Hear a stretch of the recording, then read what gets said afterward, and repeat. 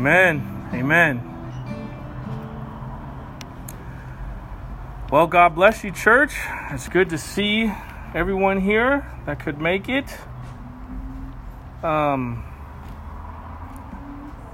It has been an interesting start to 2020. I'll say that. 2021. Oh, 2021. I'm already, 2020. That's how much a toll 2020 took on me. I'm like, still back there. But I was just thinking, even that first song that Isaiah and Michelle were singing, and it's so great. Like last night, just how the light casts out all darkness, and I was telling as I'm always trying to teach Kalos Bible verses, and right now 1 John 4:18 is a big one. Perfect love casts out all fear, and he's at that age at 5 years old. You go to bed and it's like he needs his flashlight on, he needs a night light on, he needs the door open, he needs the hallway light on. It's like, how many lights do you need? And the Lord had to show me that. You know what? I know that we're not supposed to have a spirit of fear, right? We're not supposed to. But the Lord knows that we are going to get afraid at times. That's where that verse comes into play. Perfect love casts out all fear. And I explained that to him. Well, perfect love, what is perfect love, or who is perfect love, we should rather say. We know that Jesus Christ is that perfect love, and he casts out all fear. And so, I used that old example, closed the door and, turned off the light, and, and it was completely dark. And as soon as I lit that switch, the darkness fled, and it was just nothing but light. And, whether you look at that physically or spiritually, the fact remains that it's the light of Jesus Christ that casts out all of that wickedness, that darkness, that unholiness, that unsettling, all those different things that tamper and try to mess with our countenance and our mind throughout the day. So just, be encouraged in that, as I try to encourage my son last night, that, trust in Christ, cling to him, invite him in your heart. And even when you are afraid, that perfect love is going to cast out that fear. And instead of that fear, you're going to have the peace and the joy of the Lord. You're going to have that peace that passes all understanding. Amen. We need that today in our day and age more than ever, I do believe. All right, with that, we're going to be wrapping up Acts chapter 21 this morning. We're just going to be going over 3 verses, but there is so much meat in these 3 verses, it's going to take up our entire time here this morning. So when you get there, if you would, please stand for the reading of God's word. We're going to be in Acts chapter 21, verses 37 down through 40.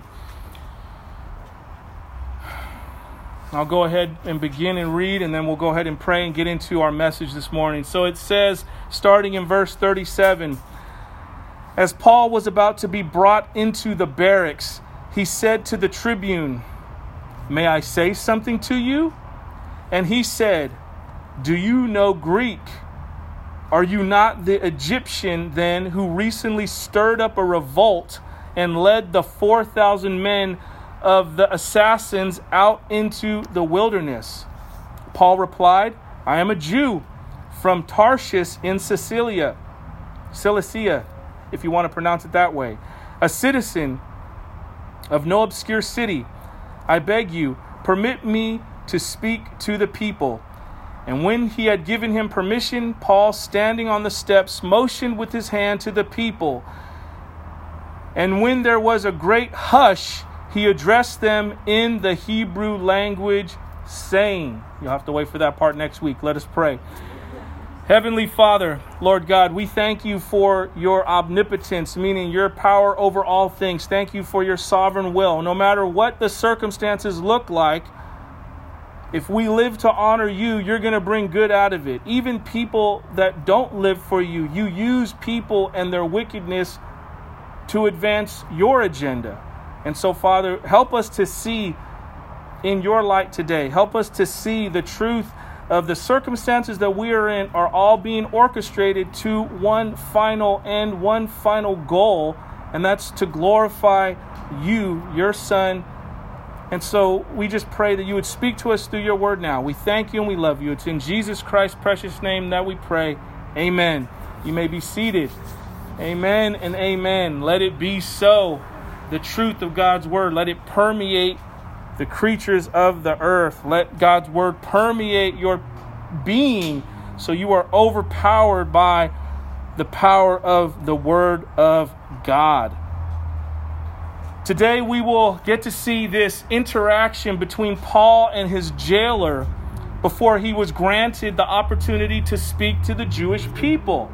There's been a whole lot that's gone on up to this point, but now Paul is bound, shackled, and with this Roman soldier for his own good. Because remember, the mob, the unrest of these Jewish people that wanted him dead, they were going to kill him, but the Roman officer had taken him away in order to try to sustain peace in that area. Probably more so for the structures and the buildings and all that. And also too, they didn't want any kind of upheaval and any revolt, or else Caesar's hand would come down hard upon them. So they were trying to keep things in order.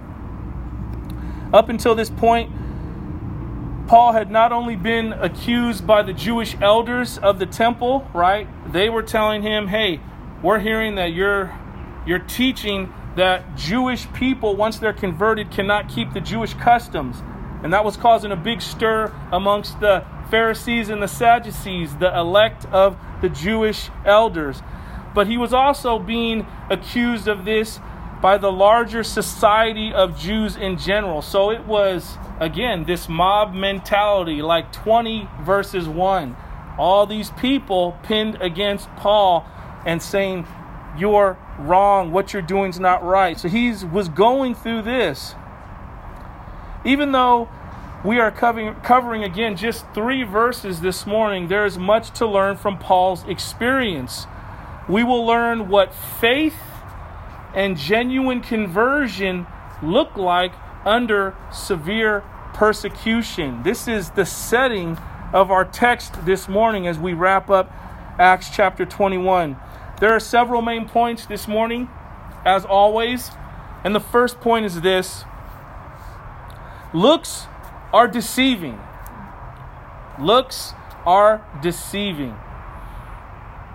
This is a point that we're going to carry on from last week. But the reality is, when you take a look at something, anything in particular, just because it looks a certain way, it could be very deceiving. There's been, how many times have people, went to the car dealership? That's a classic one. The car looks beautiful.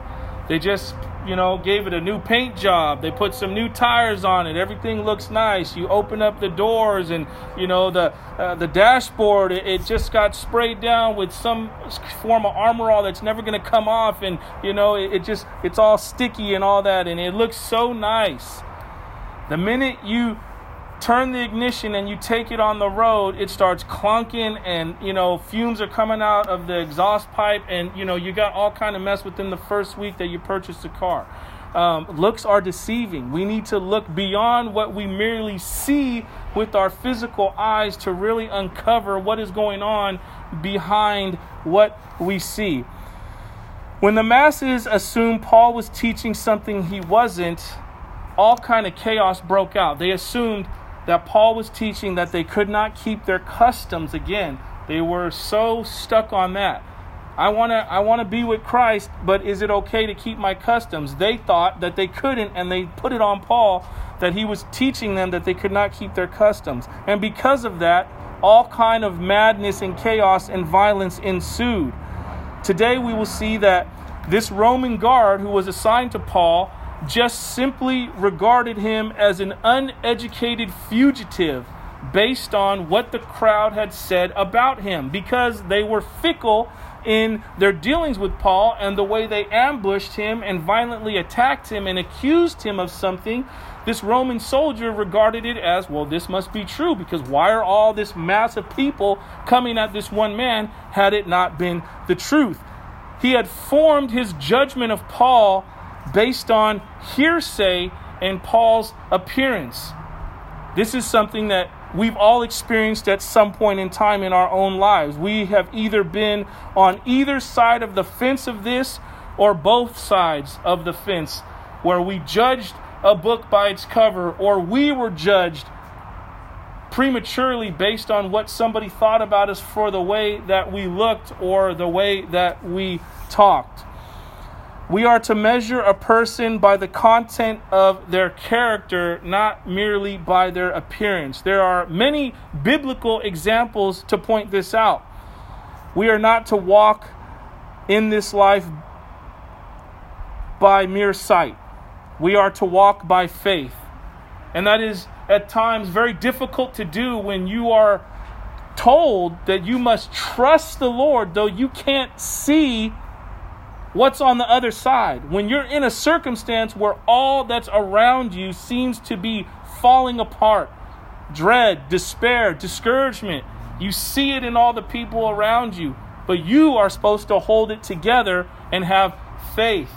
But again, this is where leaning upon the Lord, not your own understanding, comes into play. But we see this here. How many times have we been tempted to throw in the towel because of discouragement, because of the chaos, because of the bitterness, because of the ensuing chaos that seems to continue to swarm all around us? Dare I say, we are all experiencing that to some magnitude or another because of the situations that we are all thrust into due to this pandemic, which really, I don't even want to call it a pandemic anymore. I really see it as these are just more birth pains that are leading us into the time of the Lord's return, which can be said ever since he left, right? Time is short. Just to clarify what that means is really the Lord Jesus Christ is trying to tell people, be prepared. Every generation is supposed to be prepared. Every generation is supposed to be prepared. If you pass on before he comes back, that just means, hey, your time came up then. Some of us are going to be here when he comes, and we're going to be raptured with the church. Either way, be prepared every day. Don't take any day for granted. Don't sit on your laurels one day and be like, I don't need to be in the Word. I don't need to be prayed up. I don't need to have a desire to be in God's Word. The Lord says he reveals himself to those who desire him. If your heart's desire is to know him intimately, he will reveal himself to you in a manner that he may not reveal to other people because they don't have that same desire. We ever want to know, man, why is that person like that? Why do they just seem so, and they're going through so much? It's because they have a deep desire to know the Lord. And that deep desire, it definitely comes through in times of turmoil and despair, when they're able to have that joy, have that peace that the world does not understand. They just don't get it. And praise God that he has spared Maria for this time being. I heard recently that she went home, so we'll make a little quick announcement about that later, about trying to help out how we can with her. But these are the things that we see.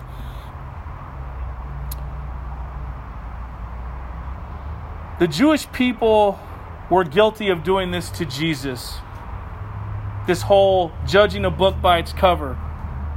Seeing him in the physical, making their assessment of who he was based on what they merely saw, and going ahead with it. They didn't regard him as the Messiah because he didn't come to them wearing splendid robes like the Pharisees. He wasn't endowed in a purple garment that symbolized royalty, but he came as a mere man and as a humble man, the son of a carpenter in earthly form. He came to earth as a suffering servant, not a military leader they were expecting to free them and liberate them from the oppression of Rome.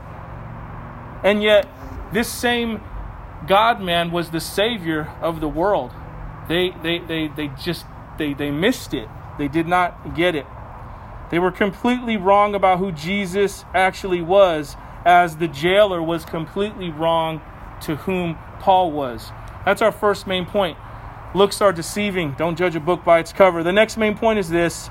No matter what your situation looks like, never doubt what the Lord can do through it.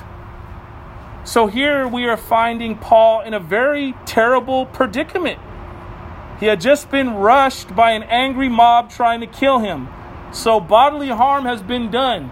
I don't know if you've ever been in a physical fight and have been caused to bleed.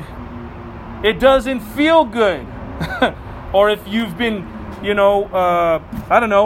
cooking and you accidentally cut your finger while you're trying to chop onions, or it doesn't feel good, especially with onions. Oh man, getting that fresh cut, it's gonna burn, it's gonna hurt, right? Getting pummeled and punched in the face, getting beat with some kind of object is not good. There's all kind of things that can go on. Internal bleeding, which is probably worse than just getting a black eye or getting your eye split open. At least you could fix that. Internal bleeding, that can be very bad. You can die very quickly. So these kind of things were going on with Paul. He was experiencing this, being attacked by an angry mob trying to kill him. Now he finds himself being taken away by this Roman soldier. In Paul's predicament, he could have easily felt sorry for himself. Woe is me. This sucks. I don't deserve this. I came faithful to Jerusalem. I came faithful to you, Lord, when you knocked me off that horse and you told me, Saul, Saul, why are you persecuting my people? I've been faithful to you, Lord. Why is this happening to me? He could have felt sorry for himself. He could have complained. He could have easily denied Jesus Christ or even blamed him. I don't know. Maybe there's times where we've actually gone there and we've said, Lord, why? Why did you let this happen? I read an article a couple days ago and a lady was very upset. Understandably. Her 8-year-old daughter passed away. But this lady's perspective was, God, you did this. You allowed this to happen. How are you merciful? I know what hell is because I'm experiencing this life without my daughter. Pray that woman's soul gets saved before she perish, because even though it is excruciatingly painful to have to bury a young child, that's a parent's worst nightmare, is for them to outlive their children, to have that child die. Still, the Lord is sovereign, and it's a fallen world we live in, and we don't know the ultimate wisdom of God. Maybe in God's ultimate wisdom, it was a better position for that young child to die here and be with him now than for her to endure whatever was going to go on. But the mother couldn't see that. She was in emotion and anguish and pain. And she responded by blaming God. These are all the different positions that Paul could have taken in his circumstance. He could have denied God. He could have complained. He could have blamed Jesus for his situation. But instead, this is what Paul did. He looked at it as an opportunity to share his faith and the gospel message. By reaching out to the guard, asking if he could speak to the crowd, the Lord used this horrible situation and opened up the door for the gospel to go forth. Many of you may find yourself today in an unfavorable situation. It may be that way by man's perspective. It may be that way by your own perspective in your flesh. None of us like pain. None of us like to suffer. None of us like the discomfort of the difficulties of this world. None of us do. But if Jesus Christ is your Savior and your Lord, and you believe that to be true and you know that in your heart, then you have favor with the Most High God, no matter what your circumstances look like. And that should be a cause for rejoicing, not in your circumstances, but in the fact that you know the true and living God that's going to see you through your circumstances. And the most difficult circumstance of all that we're going to face, again, is when we all have to come to that chasm and we have to say goodbye to our loved ones here, but we know that we're going on to a future glory in heaven eternally with the Lord God Almighty forever. And so all these different circumstances that we go through, they just are a culmination to lead us to the point where we could have that ultimate faith to be like, Lord, I'm at peace. You can take my soul. Have your way, have your will. We could do that now and be like, Lord, have your way, have your will.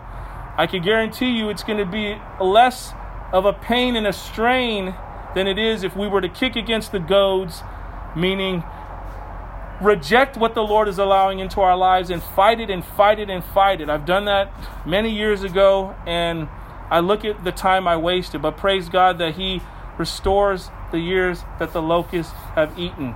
But still, it's crazy when you think about it. You waste a lot of time. I waste a lot of time when I fight the Lord instead of allowing His will to be done and finding some form of joy in Him despite your circumstances.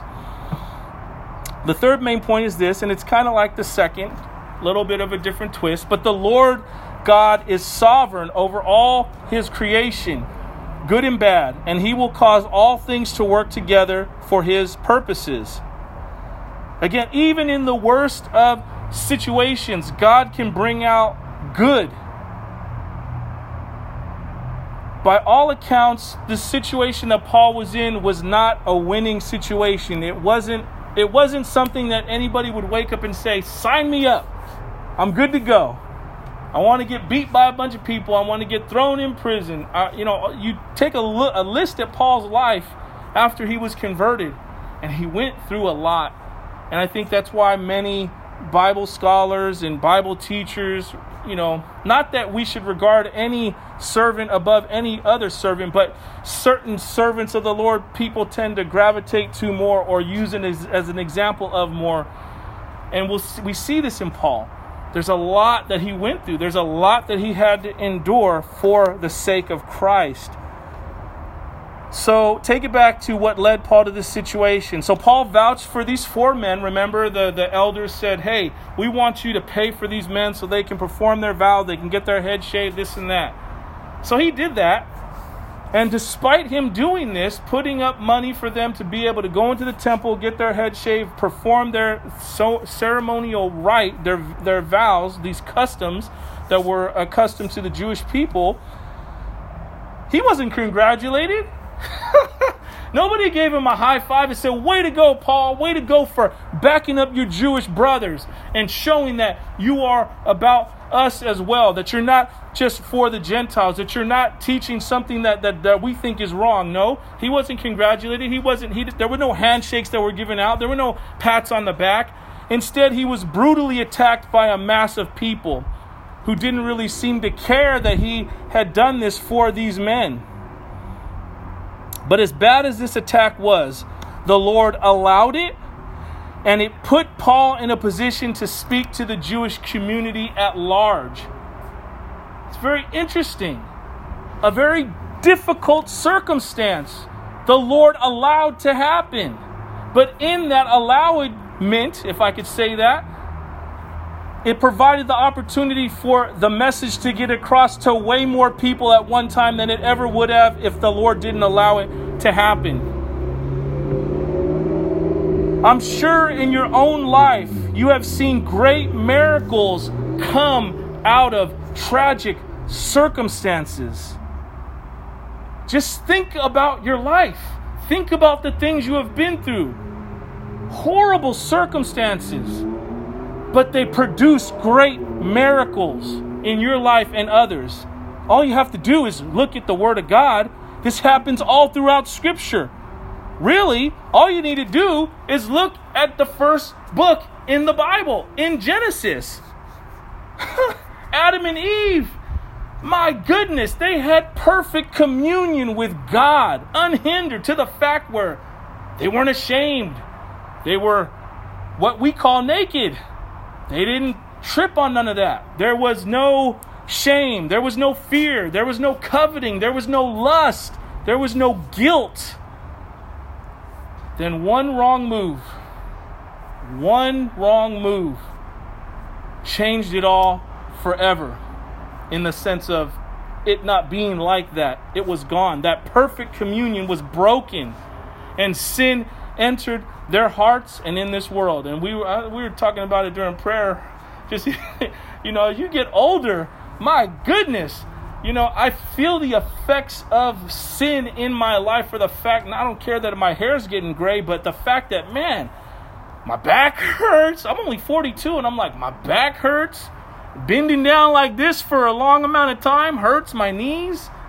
All that is a sign of death is coming. Physical death is coming. Physical death is a direct result of sin entering the world. We all know we were not supposed to die physically, right? We were supposed to be immortal in the bodies that the Lord gave us, but then, sin entered the world. Obviously, he knew all that. I can't explain that. That's way past my sphere of understanding. But in his infinite wisdom, he understood, he foreknew that man was going to fall, and he was going to give his son as the redemptive Savior to save the world. But in all this, originally, we were not supposed to experience all these things. Work was supposed to be fun.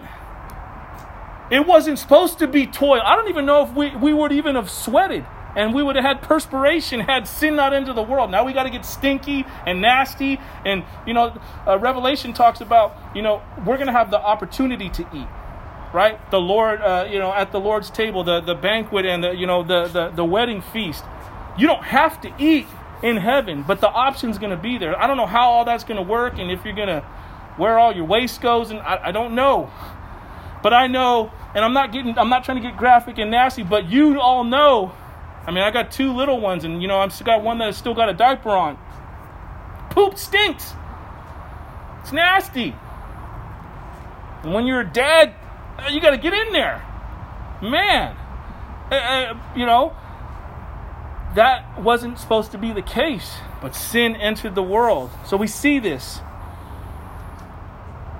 It seems that nothing good could ever come from this situation. Adam and Eve broke perfect communion with God the Father. What was the first thing they did? They lied. Actually, I think they tell the truth. Adam said, I'm hiding. But then he denied and said, it wasn't me. The woman you gave me. She gave me this fruit. I ate it because she gave it to me. And then she said, well, the serpent gave it to me. So you already see, just in that, just so much that's gone on. And we see that same action today. Deny, deflect, point it to someone else. It's not my fault. It's the community I live in. It's the circumstances I was brought up in. If I would have been brought up with a silver spoon in my mouth, none of this would have happened. We got excuses for everything. Back to this point. It seemed like nothing good can come from this circumstance. But the best example we have is Christ's death on the cross. Man, for the Jewish people, for those who did believe he was the Messiah, you came. Everything's going to be all right. And then he dies the worst death you could die, being nailed to a cross. Even the Romans wouldn't even allow the worst rapists, murderers, killers wouldn't even be allowed to die like that because it was so embarrassing. How could something good come from that? That's our greatest example. Again, we always want to see, where's Christ in the text? Jesus going to the cross and dying, laying his life down, I should say, because he's God. He didn't necessarily die. They didn't kill him. He laid his life down. But in that, such a horrible death yielded the most beautiful results. From his shed blood sprang forth eternal life for anyone who would desire to receive it. So hopefully we can see this vivid picture of despicable circumstances can bring about great miracles for the Lord. All right, let's look at verses 37 and 39, and it reads, As Paul was about to be brought into the barracks, he said to the tribune, May I say something to you? And he said, speaking of the tribune, Do you know Greek? Are you not the Egyptian then who recently stirred up a revolt and led the 4,000 men out of the assassins out of the wilderness? Paul replied, I am a Jew from Tarshish of Cilicia, a citizen of no obscure city. I beg you, permit me to speak to the people. And when he had given him permission, Paul, standing on the steps, motioned with his hand to the people. Okay. So first off here we see Paul was about to be led into the barracks. He asked the commander a question. At first, the Roman commander thought Paul was a terrorist, and he was surprised that Paul was an educated man and could speak Greek. The language was a surprise because both the language and the phrasing showed that Paul was a man educated in the Greek world, not a rebel rouser. And so this is our first main point going to that. Again, about judging appearances based merely on what they are. The Roman officer saw as soon as he heard Paul speak, he was taken back. He said, wow, this is an educated man. This is someone not of who I thought he was. The phrase itself was a surprise because it seemed too polite and reserved. Remember, Paul had just been beaten by an angry mob of people. They tried to kill him. Think about your own life. If an angry mob just beat you with billy clubs and tased you and I don't know what, throw rocks at you, fists at you, what is your response going to be? Obviously, it would have to be supernatural in order to be in the manner like this. This man is speaking as he is calm and collected. You would expect Paul to be screaming, help, help, and not, pardon me, sir, do you have some Grey Poupon? Right? He's so calm in his demeanor. And maybe that's showing my age. So the only young Emily's probably like, what are you talking about? I've never seen that Grey Poupon commercial. That's old school. Question. How do you respond when you face adversity? The reality is how you and I respond to adversity is going to reveal to us a lot about ourselves and where we are in the Lord. So, an example of this, I'll use myself as an example. It is what it is. You guys know I'm far from perfect. But, man, this pandemic and working from home and having my son home doing Zoom schooling, it's no joke. It's no joke. If anything, it's totally revealed, yes, God has made men and women in specific ways for specific things. And I think there's a definite side where my wife would excel a whole lot more than me. I think I'm a bit more heavy-handed, and man, I lack in patience so bad. It's just the reality, and it comes out in this. Couple that when I do have my daughter as well, several days out of the week, and it's the three of us there alone all day from when we get up, when my wife leaves for work until later when she comes home. And let's just say, many times I find myself frustrated, lacking patience. What that is revealing to me is the Lord is trying to show me, man, bro, you need to grow in these areas. You need to grow in these areas. And it's not easy. But if it was easy, it wouldn't be worth it. But still, it's been very challenging this past year. Doing that, dealing with working from home, studying, having my son there bouncing off every couch and in almost into the windows and making sure he's not knocking my daughter into the entertainment center. And it's just, I guess it is just parenting, but I'm using the pandemic as the scenario because that's where I see it. I wasn't normally with them for that extent of time. The first application to this principle is this. We need to respond to the adversity we face in this life with the power of the Holy Spirit. Simply that. Meaning we need to be under the control and the influence of the Holy Spirit to be able to hold it together and to not lose it. Whenever you've been able to keep it together in the sense of you're not falling apart, wanting to go administer harm to someone, you're not speaking out of your mind, going crazy, beating holes in walls, right? Because it gets like that. When you're able to harness your emotions and not go, because, right, there's some people when something crazy happens. My wife just read me a story. A 17-year-old boy somewhere in the South went to go visit his girlfriend, had a dispute with his father. The father didn't want him to go. Later on, the next day, the girlfriend saw an alert that a bunch of people had gotten shot in that area where the boy lived.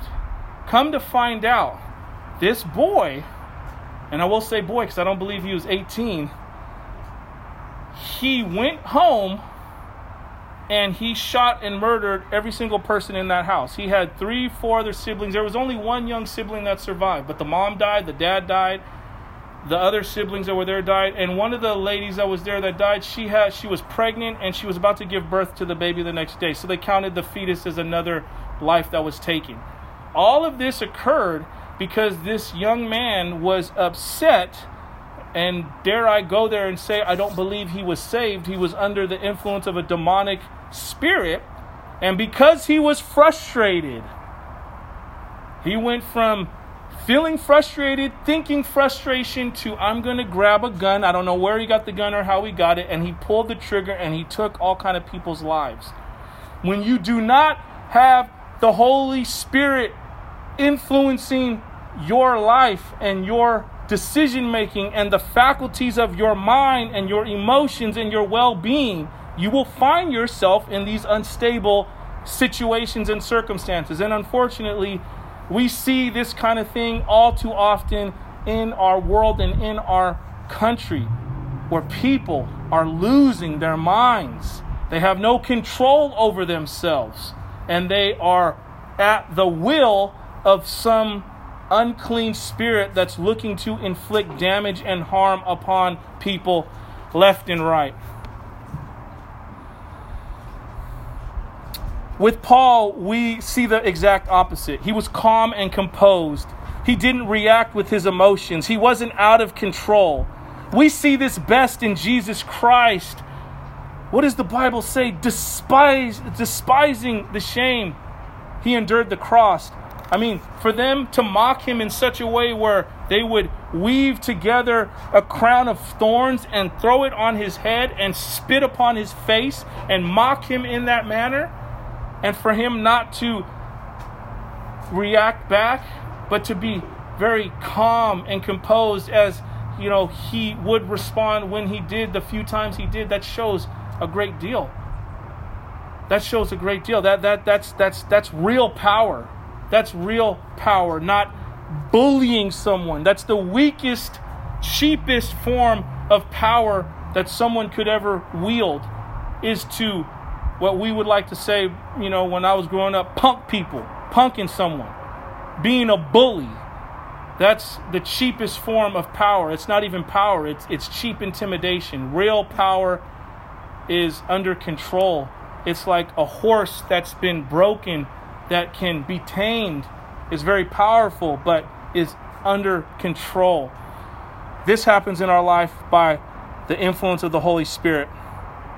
The second application to this principle is this: instead of jumping to conclusions, we just need to hear people out to an extent.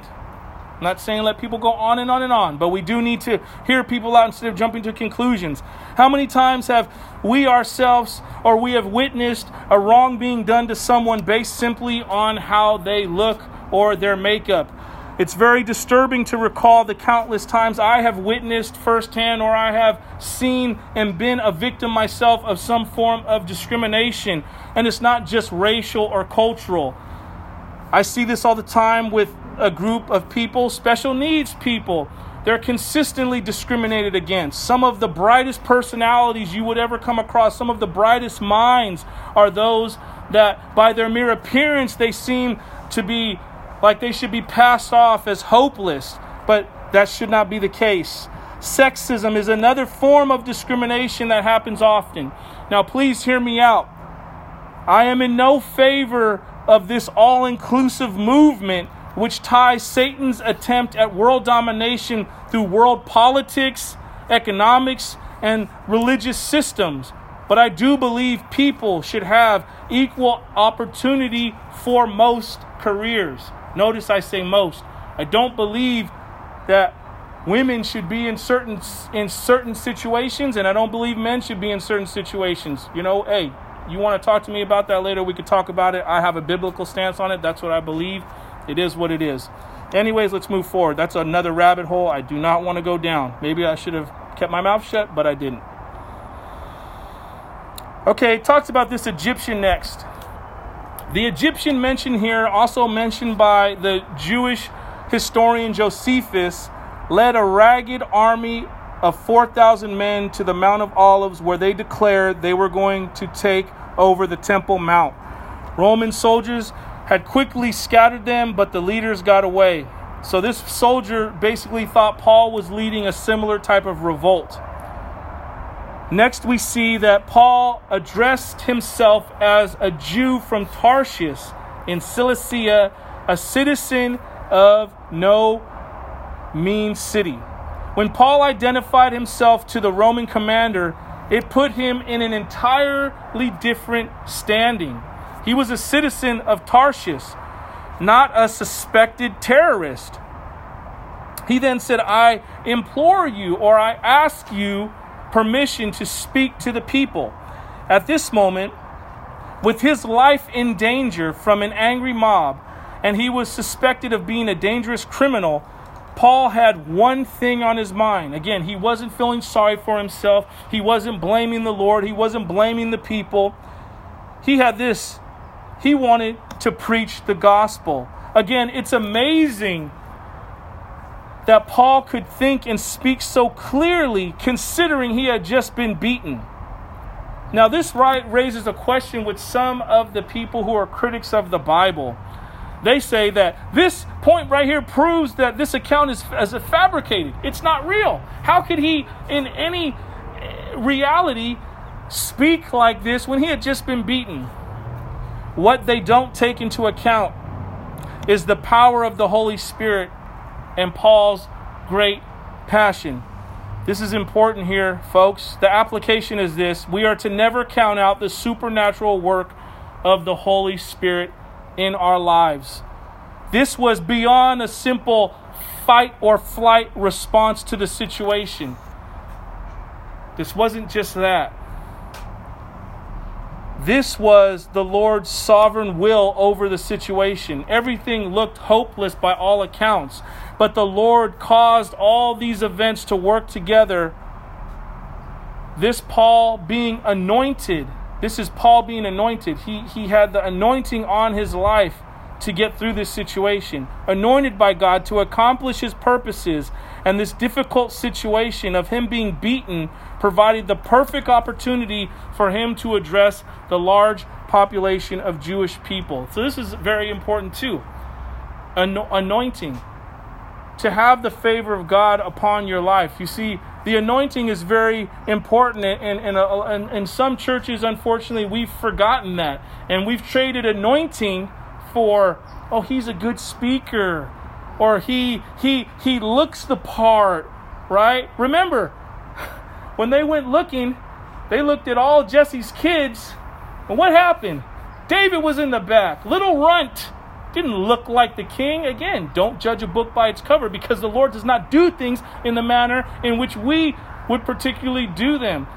But we have traded the anointing for things that are worldly.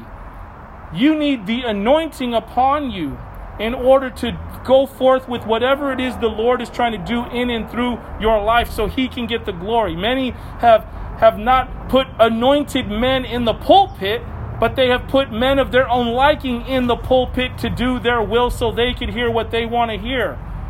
If the word of God is not being spoken through the anointing that he puts on a person, it's not going to have the effect it's supposed to have. Anyone that forces themselves into the pulpit does not have the anointing. Many times it's people that don't even want to do it. But the Lord's like, I have an anointing on your life. That's me. I will say, I did not want to do this. This was the last thing I ever wanted to do. Now, I can't wait to get in the pulpit and teach and preach. But that's a work that the Lord has done in my life, in my heart, over the course of many years. I didn't even realize there was an anointing on my life. That's another thing. Many times the people when you have an anointing on your life, you're the last to even figure it out. Everyone else sees it. And you're like, yeah, right. It's not me. All of us who are children of God have an anointing upon our lives. It's not just meant for people who stand in the pulpit. But what I'm trying to say to you is this. In order to be used effectively, you need to have the anointing of the Lord on your life. That's why just saying, in Jesus Christ's name, I rebuke that unclean spirit, that don't work. We see it in Scripture. What are those men were trying to use Jesus' name, and what? They got whooped up, buck naked, bleeding, running away, because they didn't have a relationship.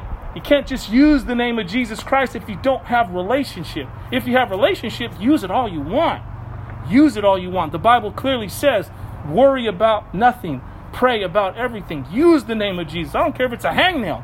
Lord Jesus, please take the pain away. If it's his will, he's going to take the pain away in Jesus' name. If not, well, it's his will. You're going to have to get through it. Don't let it get infected. I'm just saying.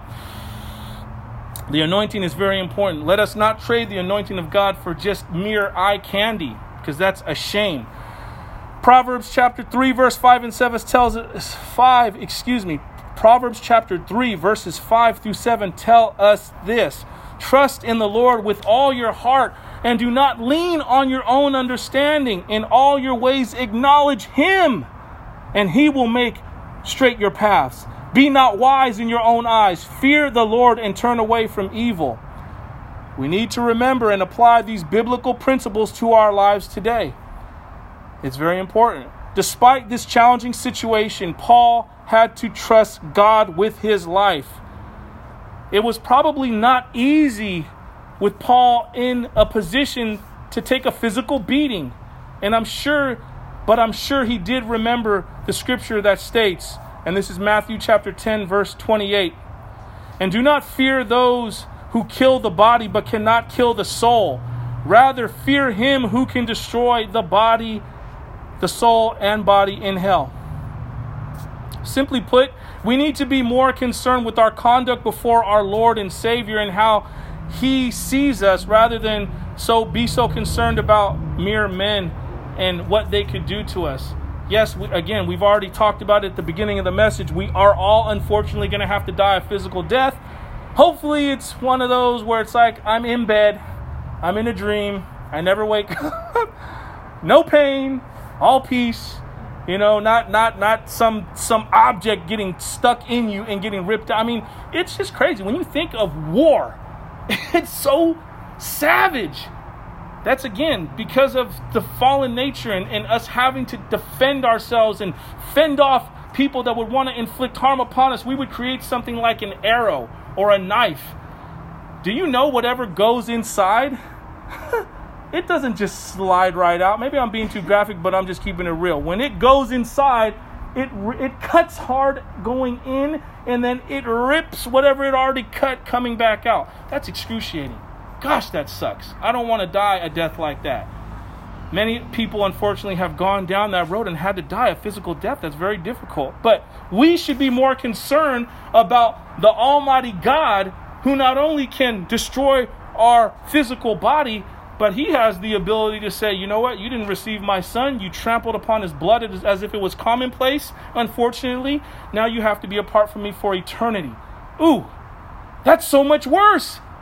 You can mutilate the body as much as you want. That's nothing compared to being apart from the true and living God for an eternity. In pain and torment, in regret. And still having the presence of the Lord upon you. Because people will say, God's not in hell. That's a lie from the pit of hell. Because the presence of God is there. And that's part of the torment. Yes, the fire, the brimstone, the gnashing of teeth, all that stuff is real. But I really do believe the biggest thing is the regret every soul is going to have for hearing the name of Christ and hearing the way to salvation, and continually, day after day, after year, after decade, denying him, saying, I don't need it. I don't need to go that way. My soul doesn't need to be saved. I'm going to have good favor with God when I get to heaven because I'm not a murderer, I'm not a killer, I'm an okay person. I'm a good person. Being a good person doesn't cut it. Nobody's a good person. We're so deceived into thinking we're good people. That's why I bring up, how are you doing? Are you broken? I'm broken. We're good. Because we're broken people. It's okay. Accept the reality of who you are. Then you have freedom. But living in denial, you might be the only person that thinks you're good. Because if you saw me with my kids, you'd be like, dude, that ain't the pastor. My gosh, that guy needs to calm down. I'm just keeping it real. It gets crazy like that. I love what Alistair Begg says. He would say that, talking about him, and then he would be like, if I saw what you guys were like in your private, I wouldn't want to be your pastor. So it's like, it is what it is, man. We're just people. We're all broken people that need the saving grace of Jesus Christ. Okay, last verse. Acts chapter 21, verse 40. And when there was a great hush, he addressed them in the Hebrew language, saying... So when he had given him permission, so this jailer had given Paul the permission to speak. The Roman commander bound Paul with 2 chains. because he suspected Paul was a troublemaker. Yet he gave Paul permission to speak to the crowd, probably because he had hoped Paul's speech might quiet the mob. So all this time, mind you, these people are still going nutty. It's not like everybody went home and calmed down. There's still a riot going on. I don't know if they're beating each other. They're breaking down structures. I mean, we've seen this with the peaceful protest that turned violent, right? We see that all the time. So this is what's going on simultaneously while, Paul is being detained by this Roman guard. So there's a lot going on in this sequence right here. Paul stood on the stairs and he motioned with his hand to the people. And when there was a great silence or a great hush, he spoke to them in the Hebrew language. This was a very dramatic moment. Paul standing there on the stairs, overlooking the masses, over the courtyard of the Temple Mount. He made a dramatic sweep of his hand, and the angry, rioting mob fell silent. Once they heard him speak, because they realized, wow, he is one of us. How can he speak in this manner? How does he know this unless he's one of us? Then Paul spoke to them in the Hebrew language, identifying himself with the Jewish audience, not with his Roman protectors. This was an opportunity that Paul had been waiting a lifetime for. He had an incredible passion for the salvation of his fellow Jews, and he had probably thought to himself that he was uniquely qualified to effectively communicate to them the gospel message if he only had the right opportunity. This is crazy because I'm sure he never thought that the perfect opportunity would come in the form of being beaten and thrown in jail. That's how you're going to speak to the people, right? That's not going to happen. The application is this. Again, we see this theme of the worst situations producing the most good. Take this personal. When you think of your own life today, some of the worst situations you have ever faced were allowed by God in your life so there could be a ripe harvest of souls for his kingdom produced by it. Out of great persecution, the church grows. And you have to think of your own life. What is it that you're going through now that's very difficult and trying? There is something that the Lord wants to produce out of that difficult situation. There may be souls that get saved that would have never got saved any other way had not this difficult circumstance come into your life, right? I would not be standing before you now had I not been hit by a car when I was 24 and in a coma for 2 weeks straight. And after that, got out, and my homies that picked me up, I was smoking weed in the wheelchair going out of the hospital. And I still continued. I didn't even wisen up after that. I got hit by a car again. That time I didn't have to go to the hospital, but it still hurt. An old lady hit me, going like 20-something miles per hour. And still after that, just years and years and years of nonsense. Praise God that he had favor upon my life and said, you know what, even though you're a knucklehead, I have a purpose for your life, and I'm not going to let you die until you live out your ordained purpose for your life. But I will say this, if we keep flirting with death and keep flirting with sin, there can come a time where the Lord gives us over. I have heard the Lord's voice. I really believe this was him a long time ago, letting me know if I did not change my ways. This was after the second DUI I got in 2010. I've been sober since then. He told me that time, because I had been through all this other stuff prior. If I don't give my life to him for real, I was not going to live out the ordained, my ordained time on this planet. Hence, that was it. I'm not making it about me. That's just an example of, again, the worst of situations can bring out many miracles only if you submit your life to the Lord. All right, I'll end with this. There are many similarities between Jesus and Paul as shown in Acts chapter 20 and Acts chapter 21. And maybe this is the reason why so many people gravitate to Paul, because there are so much similarities between what Paul went through and what Jesus went through. In no way is Paul a substitute for Jesus Christ, but an example of how we should live to emulate the example of Christ in our lives. Here are some of these examples just for us to take a look at, and I'll name a few. Like Jesus, Paul traveled to Jerusalem with a group of disciples.